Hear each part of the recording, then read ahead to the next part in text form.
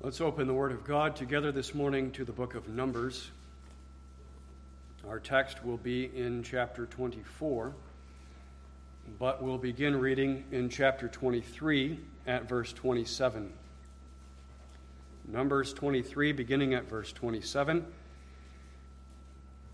The text will be verses 5 through 9 of chapter 24. This is the account of Balaam's prophecies. You remember that Balak, king of Moab, hired Balaam to curse Israel. The Israelites are on their way to the land of Canaan, almost ready to enter into that land, and Balak, the king of Moab, sees that he's going to be destroyed by them, and so he's trying to find some way that he can overcome the Israelites, and he thinks the only way is if I separate their God from them, turn their God against them. Their God is why they are defeating all of their enemies.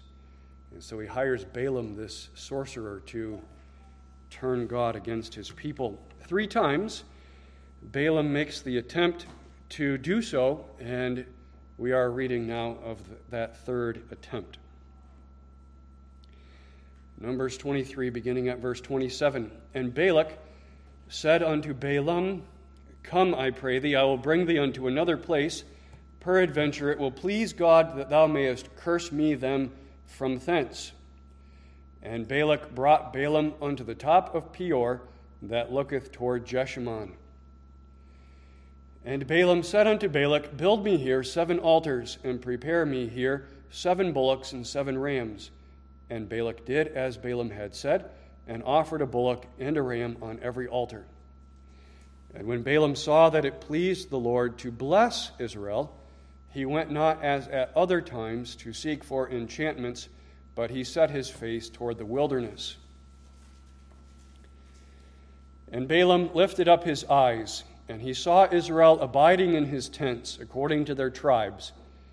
And the Spirit of God came upon him, and he took up his parable, and said, Balaam the son of Beor hath said, and the man whose eyes are open hath said, He hath said which heard the words of God, which saw the vision of the Almighty, falling into a trance, but having his eyes open.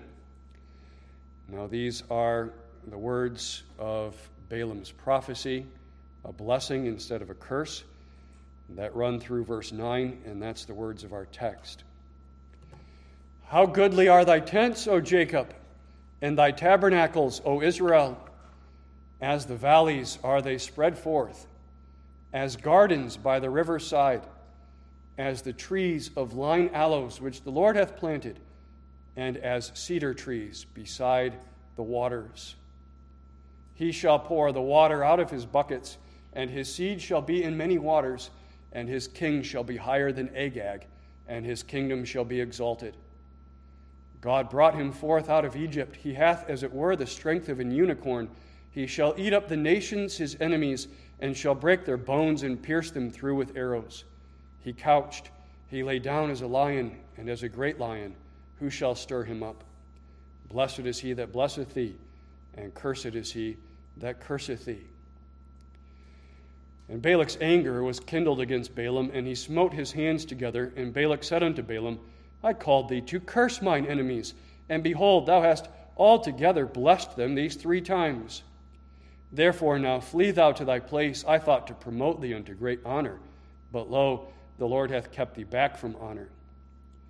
And Balaam said unto Balak, Spake I not also to thy messengers which thou sentest unto me, saying, If Balak would give me his house full of silver and gold, I cannot go beyond the commandment of the Lord, to do either good or bad of mine own mind. But what the Lord saith, that will I speak. To that point we read the holy and inspired word of Jehovah God. Our text is verses 5 through 9. Let's reread that one more time. How goodly are thy tents, O Jacob, and thy tabernacles, O Israel! As the valleys are they spread forth, as gardens by the riverside, as the trees of line aloes which the Lord hath planted, and as cedar trees beside the waters. He shall pour the water out of his buckets, and his seed shall be in many waters, and his king shall be higher than Agag, and his kingdom shall be exalted. God brought him forth out of Egypt. He hath, as it were, the strength of an unicorn. He shall eat up the nations his enemies, and shall break their bones, and pierce them through with his arrows. He couched, he lay down as a lion, and as a great lion. Who shall stir him up? Blessed is he that blesseth thee, and cursed is he that curseth thee.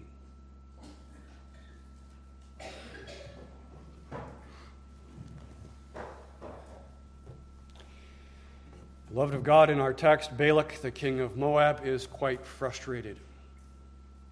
2 times now, he has hired Balaam, this internationally renowned sorcerer, to grasp a hold of Jehovah and to force Jehovah to curse his people. But Jehovah will not be grasped and will not be controlled. Instead, Jehovah has controlled the supposed controller and has used Balaam as his own mouthpiece to prophesy blessing upon his people. Balak, though frustrated, thinks to try one more time. Maybe if we try a new spot, maybe a more conducive, more holy place from which Balaam can grasp hold of Jehovah and there curse his people.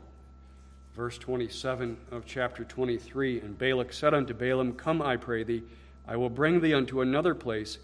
Peradventure it will please God that thou mayest curse me them from thence. So he brings Balaam to the top of a mountain called Peor, from which top Balaam can see all of the camp of Israel, 2 million people camped in the wilderness down below. However, things don't go any differently than the first 2 times.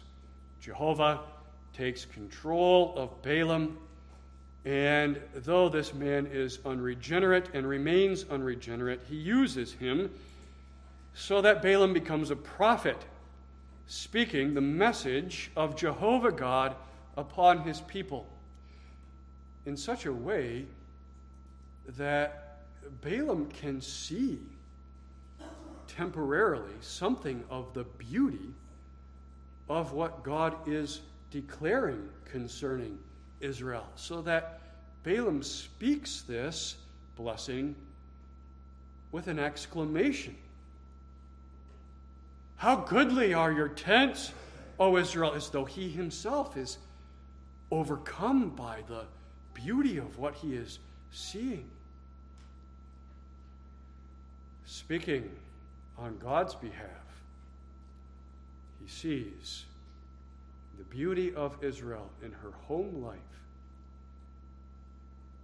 the beauty of Israel then, the beauty of Israel now, the beauty of the faithful people of God in every age, in every place, in their home life.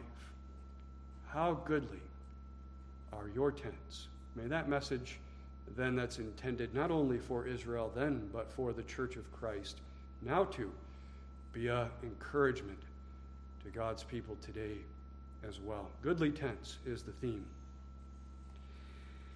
Goodly tents. We'll notice first the meaning of that. Second, the reason for it and the result of it. Goodly tents, the meaning, the reason, and the result.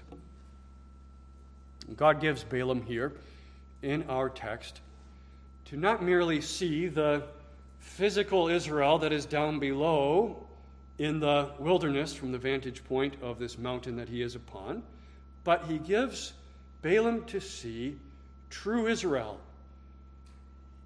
He gives him to see God's people, the church, something about the church, the character of the church in every age and place. And he gives Balaam the ability to see that spiritual people of God spiritually.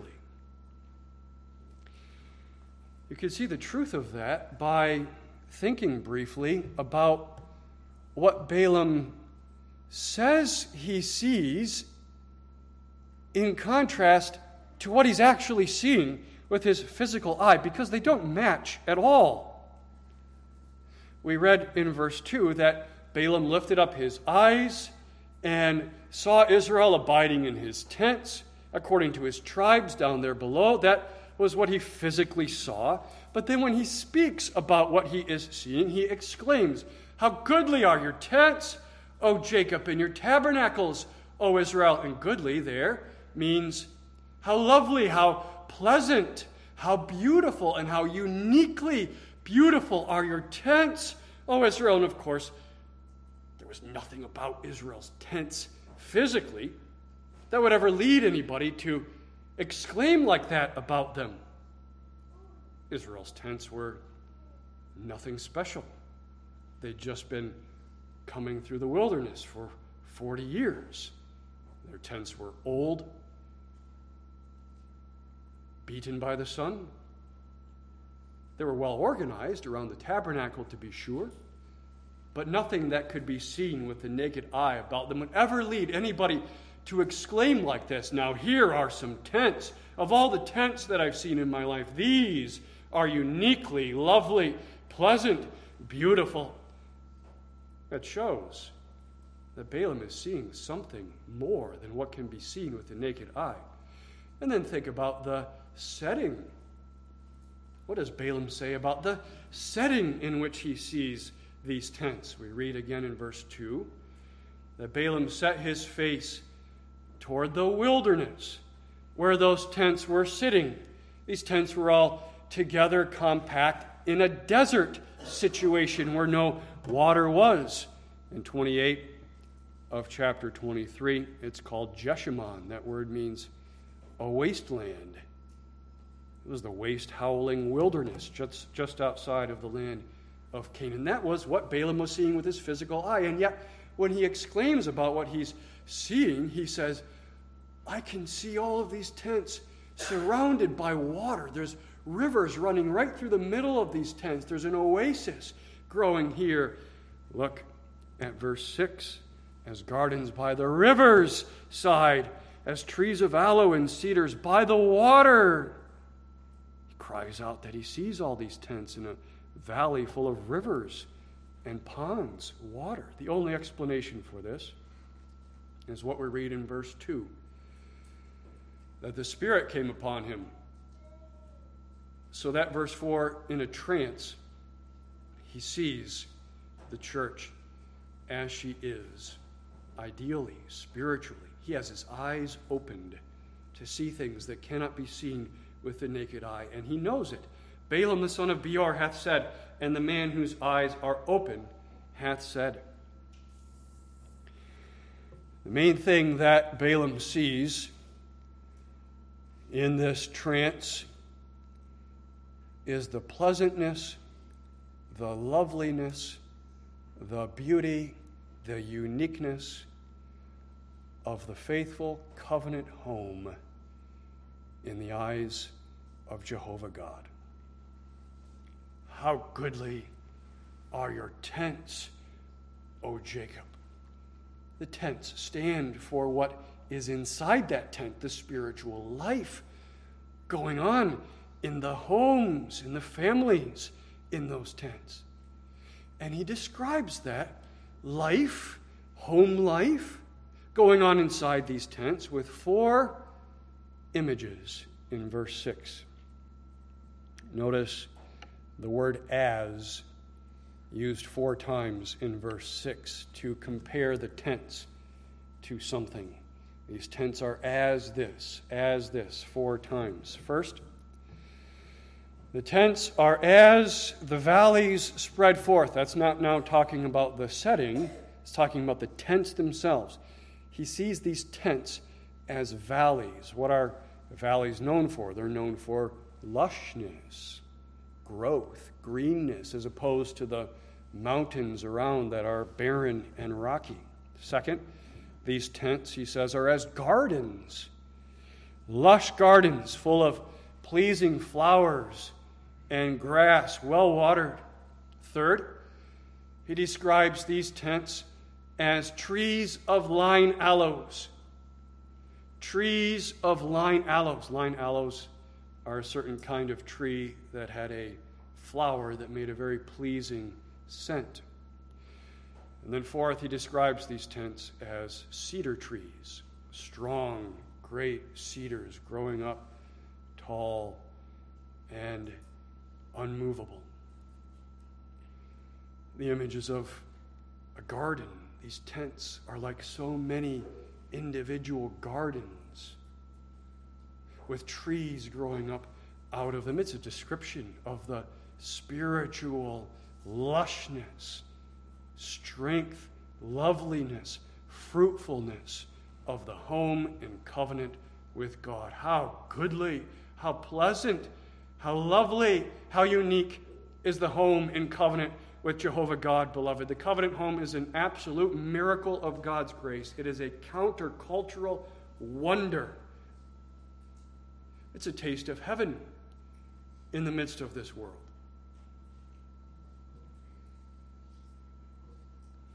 We're all around is wilderness and desert.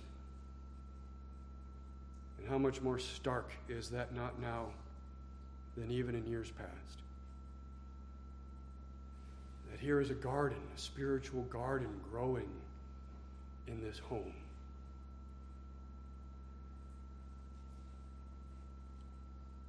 Where husband and wife are committed to each other. In spite of their own sins and weaknesses, in spite of troubles that can be there, because they look up and see the Lord Jesus Christ and His grace faithful to them in spite of their sins and weaknesses. The covenant home where there are children perhaps growing in the grace and knowledge of the Lord Jesus Christ, rising up like those cedars or line aloes in the midst of that home. A covenant home where there is fruit,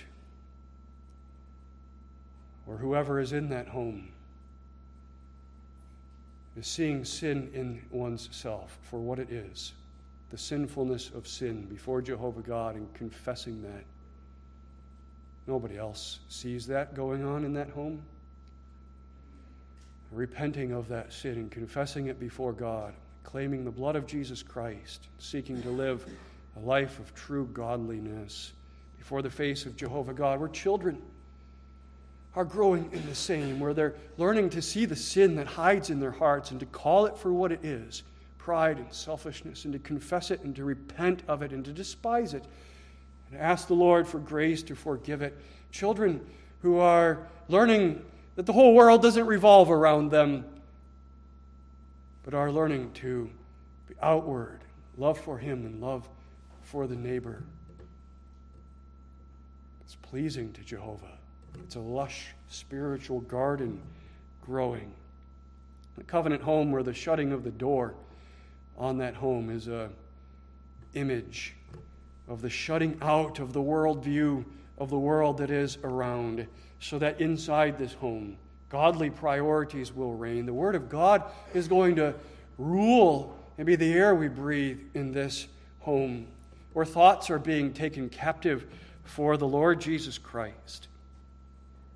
A marvelous thing is the covenant home. And not just, beloved, homes where there is a marriage and children. It's not the only home that there is. It's not the only covenant home that there is. Homes of a single person or widow or widower. Homes of those whose children are perhaps grown, have left. Homes of those who maybe never had children. Homes of those unmarried, single. Think of that. That covenant home in contrast to the single home of the world. Who wants to even think about all the things that go on in the single home of the world, in the home of the child of God who remains unmarried?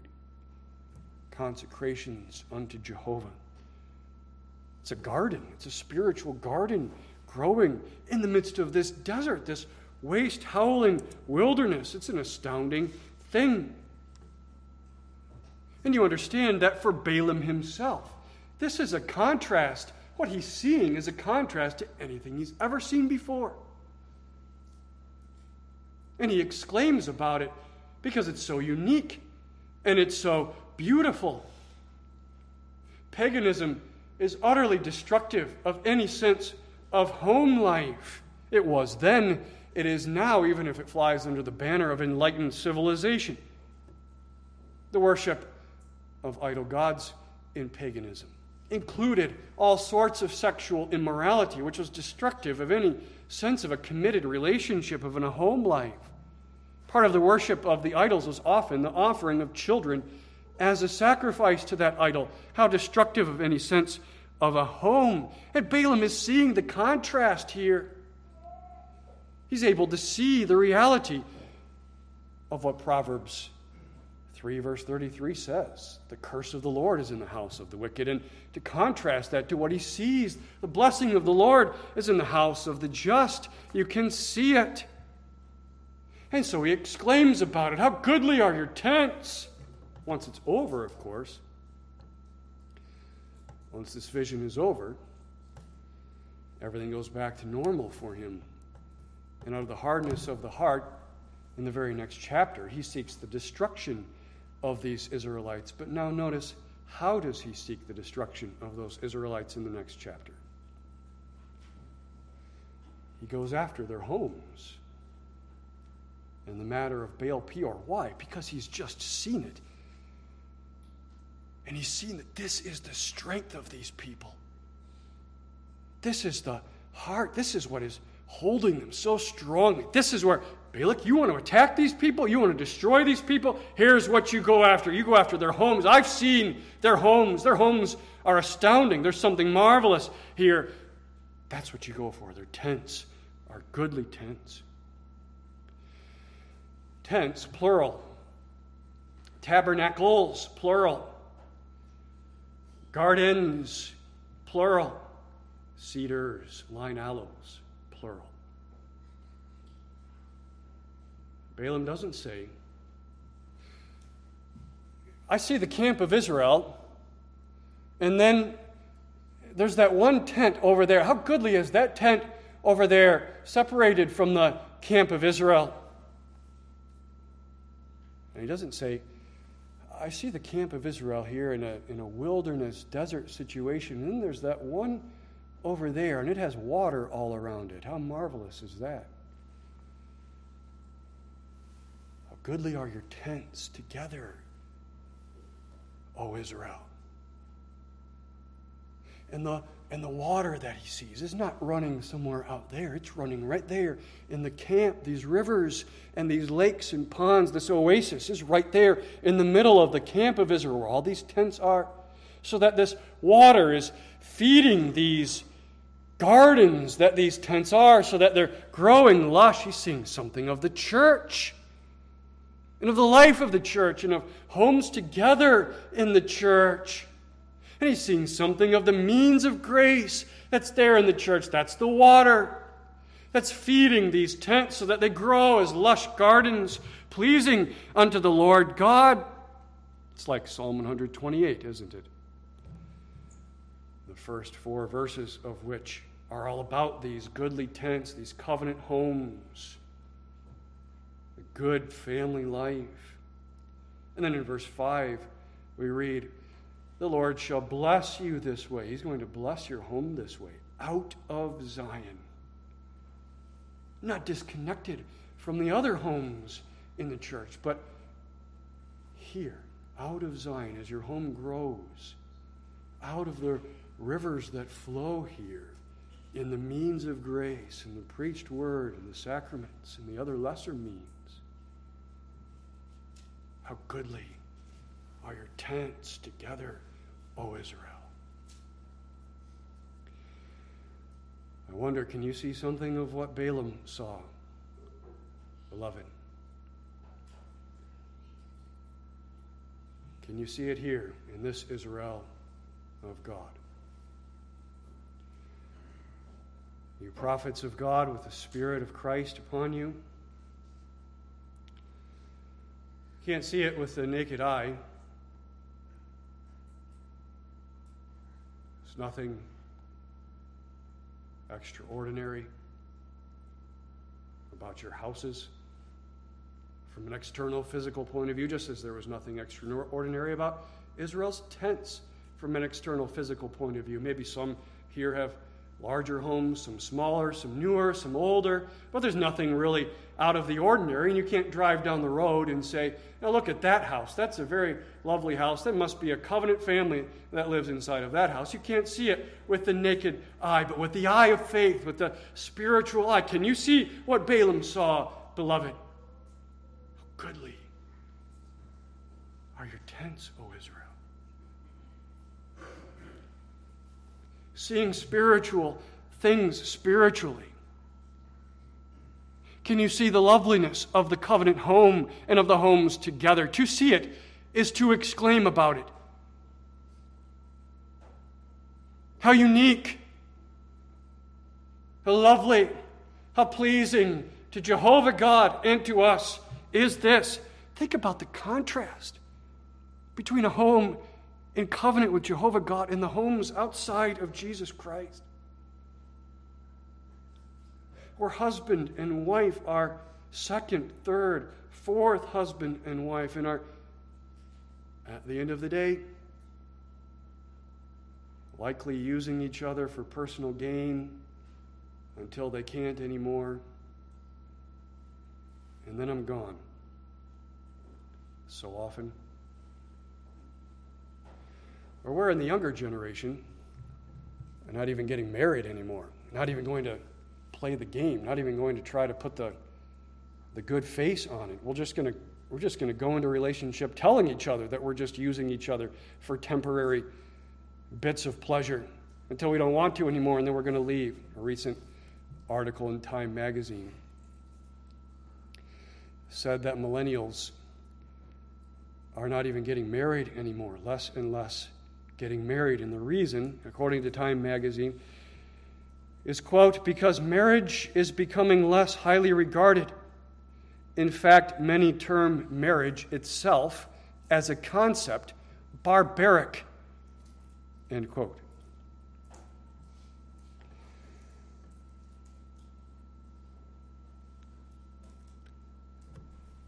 It's a wilderness, desert. And the children, think of the children growing up in these homes, still being offered on the altar to idols, the idol of self, the idol of pleasure. It's heartbreaking. And Jehovah God from above scans his eyes upon all the homes in all the world, beloved. And he lights his eyes upon a covenant home, his own work, and he sees the fruit of his doing in this garden. There's a lush garden growing here. It's pleasing to him. There's a sweet fragrance rising up to him. Songs that are sung in this home, the prayers that are prayed are like those line aloes, sweet fragrance rising up into his nostrils. Is there sin there? Absolutely there's sin there. Is there weakness there? Absolutely. So that none of us would hardly even dare say that this is a lush garden for him because of the sinfulness that's in our home, sometimes even. May God forbid it. Some of the worst sins in our homes. Sins that you expect only to find out there in this world. But then may there be a brokenness of heart and a repentance and a return and an amendment of life and submitting one's life and home life unto the Lord Jesus Christ. But I know even in the faithful covenant home what it feels like. You don't feel like this. You wonder if there's even a tiny little sprig growing that's pleasing to him sometimes, as your home feels like it's just limping along. And the burdens of parents and the worries about the children, and it doesn't seem like they're getting this and this. And I keep reinforcing it and reinforcing it. And yet, beloved, there is life there, is there not? Spiritual life there. And what a contrast to the homes of this world. God's own work in this home. He sees his own image being carried out in the life of this home. He sees something of his own fatherhood being reflected in the fatherhood of the father there. Something of the son's life being reflected in the life of the children there. Something of the Spirit's life, though the Spirit is male, of course, being reflected in the mothering, bonding, nurturing aspect of the mother's work in that home. Do you understand how unmistakably different a covenant home is in the midst of this world? And all over this planet, he has these gardens, these lush gardens growing, these covenant homes making up his grand Israel of God. Homes that look on the outside as houses, nothing different from the houses that are around them, even if they look different from your houses. In some places they have thatched roofs. Maybe even dirt walls. Some places they're on the 63rd floor. In some places you wouldn't have any idea what the decorations on the wall even mean. And yet a covenant home, a home in covenant with Jehovah God, unto him in spiritual life, lushness, rising up to him. Let that encourage you, beloved. There's no other way to describe that home except a covenant home. It doesn't fit into any other category, at least not in such a way that that category can really encapsulate what it is. You can't put it merely into political categories. That doesn't really capture what it is. You can't put it into economic categories. That doesn't really capture what it is. You can't put it into cultural or nationalistic categories so that if you'd say this is a Canadian home or an American home or an Asian home, that really grasps, that doesn't do it. All you can say is this is a covenant home. That captures what it is. And let it encourage you that God sees this.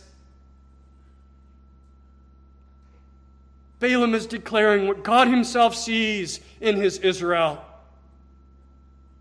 He sees this garden growing unto his glory. He sees children and young people. Your prayers being prayed in your home. Nobody else sees that. Rise up to him from the heart unto his glory. He sees, Dad, your burden for your home, to exert the rule of Christ over your home.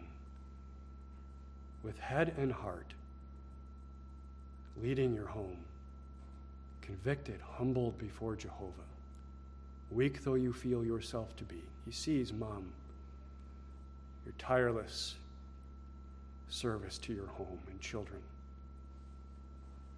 your nurture, your care. Who else sees it inside your house? He sees it. It's pleasing to him. How lovely, he himself says. How lovely, how unique, how pleasant, how beautiful this is to me. And who are these people inside these homes?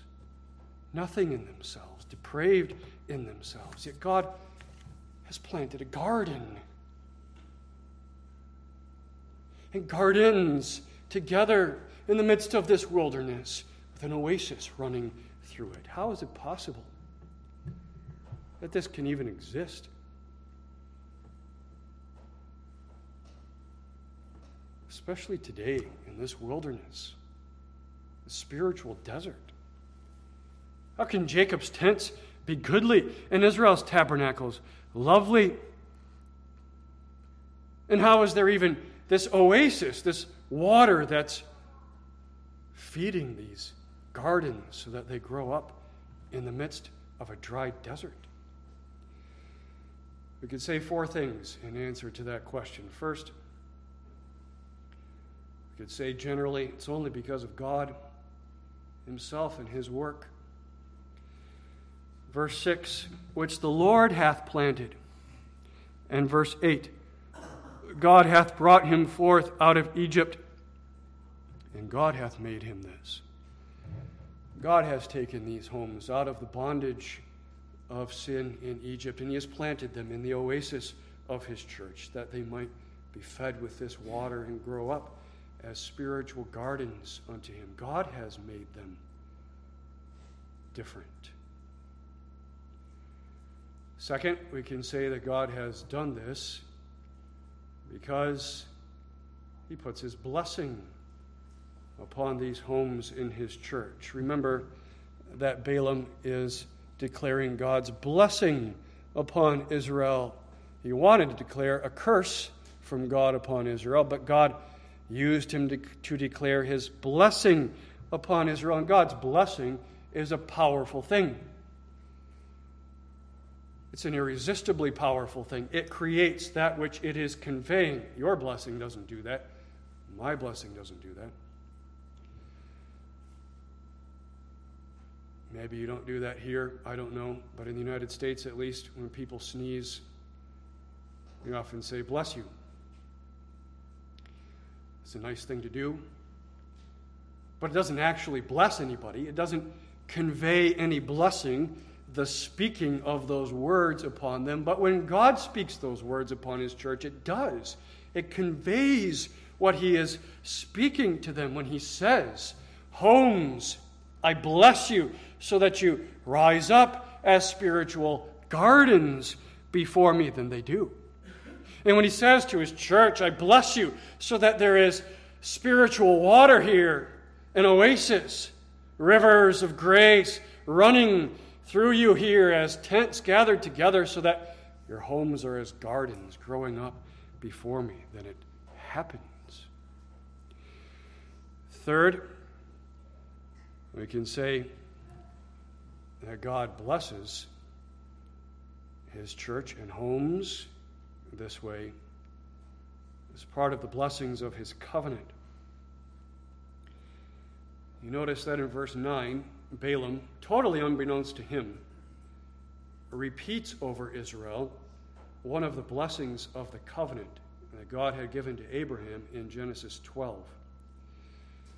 "Blessed is he that blesseth thee, and cursed is he that curseth thee." That's Genesis 12, verse 3, though Balaam had absolutely no idea what he was saying or where he was drawing that from. God gave it to him to say. It's a blessing of the covenant, the bond that God establishes with his people in Jesus Christ, in which he blesses them, one of which blessing is a blessing upon their homes and home life. God does this. He does this by blessing these homes, and he blesses them as the blessings of his covenant. And then fourth, we can say about this that these blessings are powerful as blessings of his covenant because they're rooted and grounded in the Lord Jesus Christ, who is the mediator of that covenant and the ground of those blessings and the administrator of those blessings. You see, there is a king who's coming out of this bunch of slaves, ex-slaves down there in the wilderness. In verse 7, Balaam begins to prophesy about the future. There's a shift there in verse 7. In 5 and 6, he's speaking what he sees. And then in verse 7, he's seeing something in the future about these people. And so now the tense of the verb switches. And everything he sees is about a coming king. A king is coming. Israel will have a king in the future, and his king shall be higher than Agag, and his kingdom shall be exalted. What a prophecy to proclaim over this nomadic ragtag of ex-slaves who've never had a king. A king is in your future, Balaam prophesies, and he's going to be greater than Agag himself. Agag is king of the Amalekites. The Amalekites were the ones who attacked Israel on their way to Canaan when they received water from the rock. They represent the spiritual forces that are against God's church as she travels on her pilgrim way to the heavenly Canaan. And Agag is even a picture of the Antichrist in that regard. And this king that's coming to Israel will be higher than Agag. Who's higher than Agag? Only God himself, the Son of God himself. That's the king that's coming to this people, and he's going to come right out of Israel.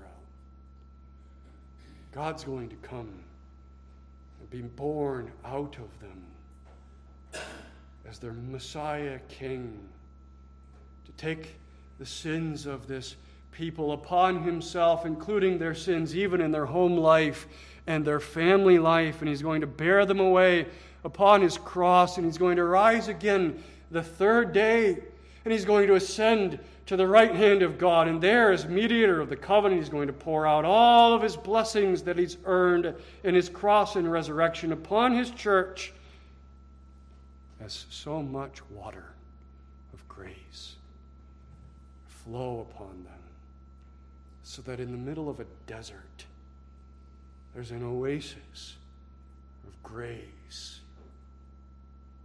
and gardens growing, as homes with fragrances pleasing to Jehovah God. You have to ask yourself at some point in understanding this text, where does all this water come from ultimately that's here, this oasis in the midst of Israel's camp that flows through this setting? And the answer, beloved, is this king. In verse 7, he, the king, shall pour the water out of his buckets, and his seed shall be in many waters. Images of a man who holds a pole. This is the way they carried water back then. A pole across his neck, and on each side of that pole are hanging wooden buckets full of water. And the image is that this king, whose buckets are full of water, he's going to take those buckets with his two mighty arms, and he's going to flip them over, and they're going to pour down into the church, feed the church, so that homes might grow up there as lush gardens to Jehovah God, so that the seed may grow up in many waters. Verse 7. Isn't that what's happening, beloved?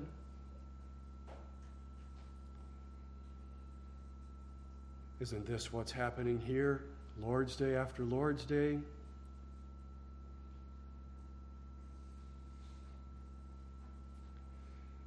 Is not the Christ of God overturning his buckets, so that through the word proclaimed and the sacraments and the other lesser means of grace flows to you in the camp of Israel, so that tents rise up as gardens lush before the Lord. This ought to encourage us. It ought also to convict us. It ought also to make us leave here thinking, Lord, I want it to be the case too, as thy child, that when thy eyes scan the homes of this world and they light themselves upon my home, oh, that it might be, Father, that thou dost see this garden growing there to thy glory. And as the fruit of this water poured out from the buckets of Christ, even now, maybe we say, there are things that have to be different for my home. There are things we have to remove.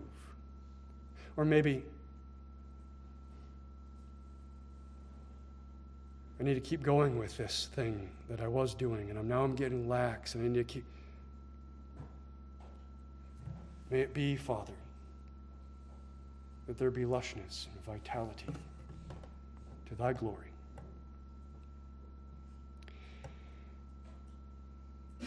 The result of this powerful grace in Jesus Christ, flowing from his buckets of grace earned upon his cross as mediator of the covenant, becoming rivers and waters and oasis in the church, growing homes that are gardens of line aloes, is that the church herself stands in spiritual strength in the midst of this world. Verse 7, his kingdom shall be exalted.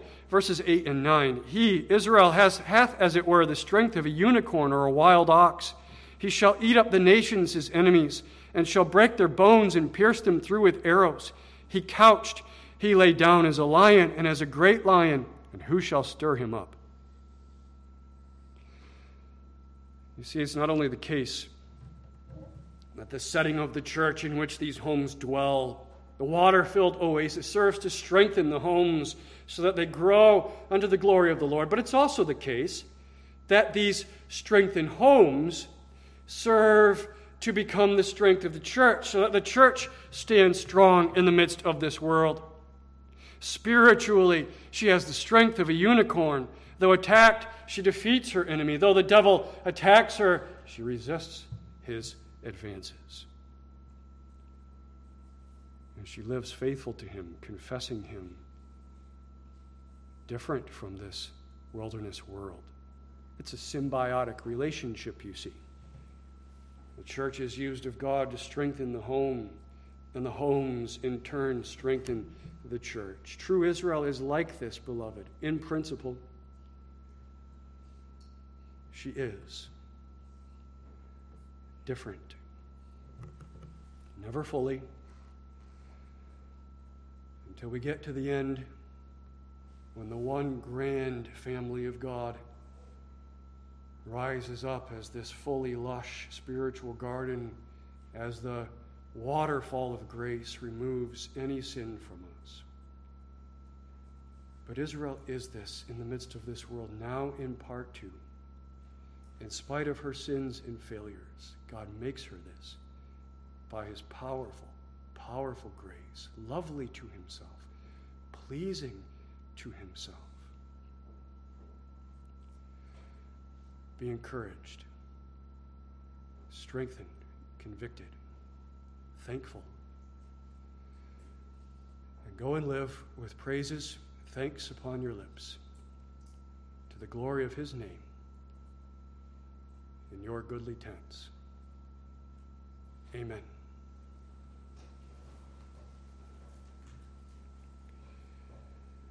Father, bless thy word to our hearing, strengthen our faith and our hearts by it. And hear us, Father, and receive us in spite of our sins and weaknesses, and ever make us this for thy own glory. In Jesus' name.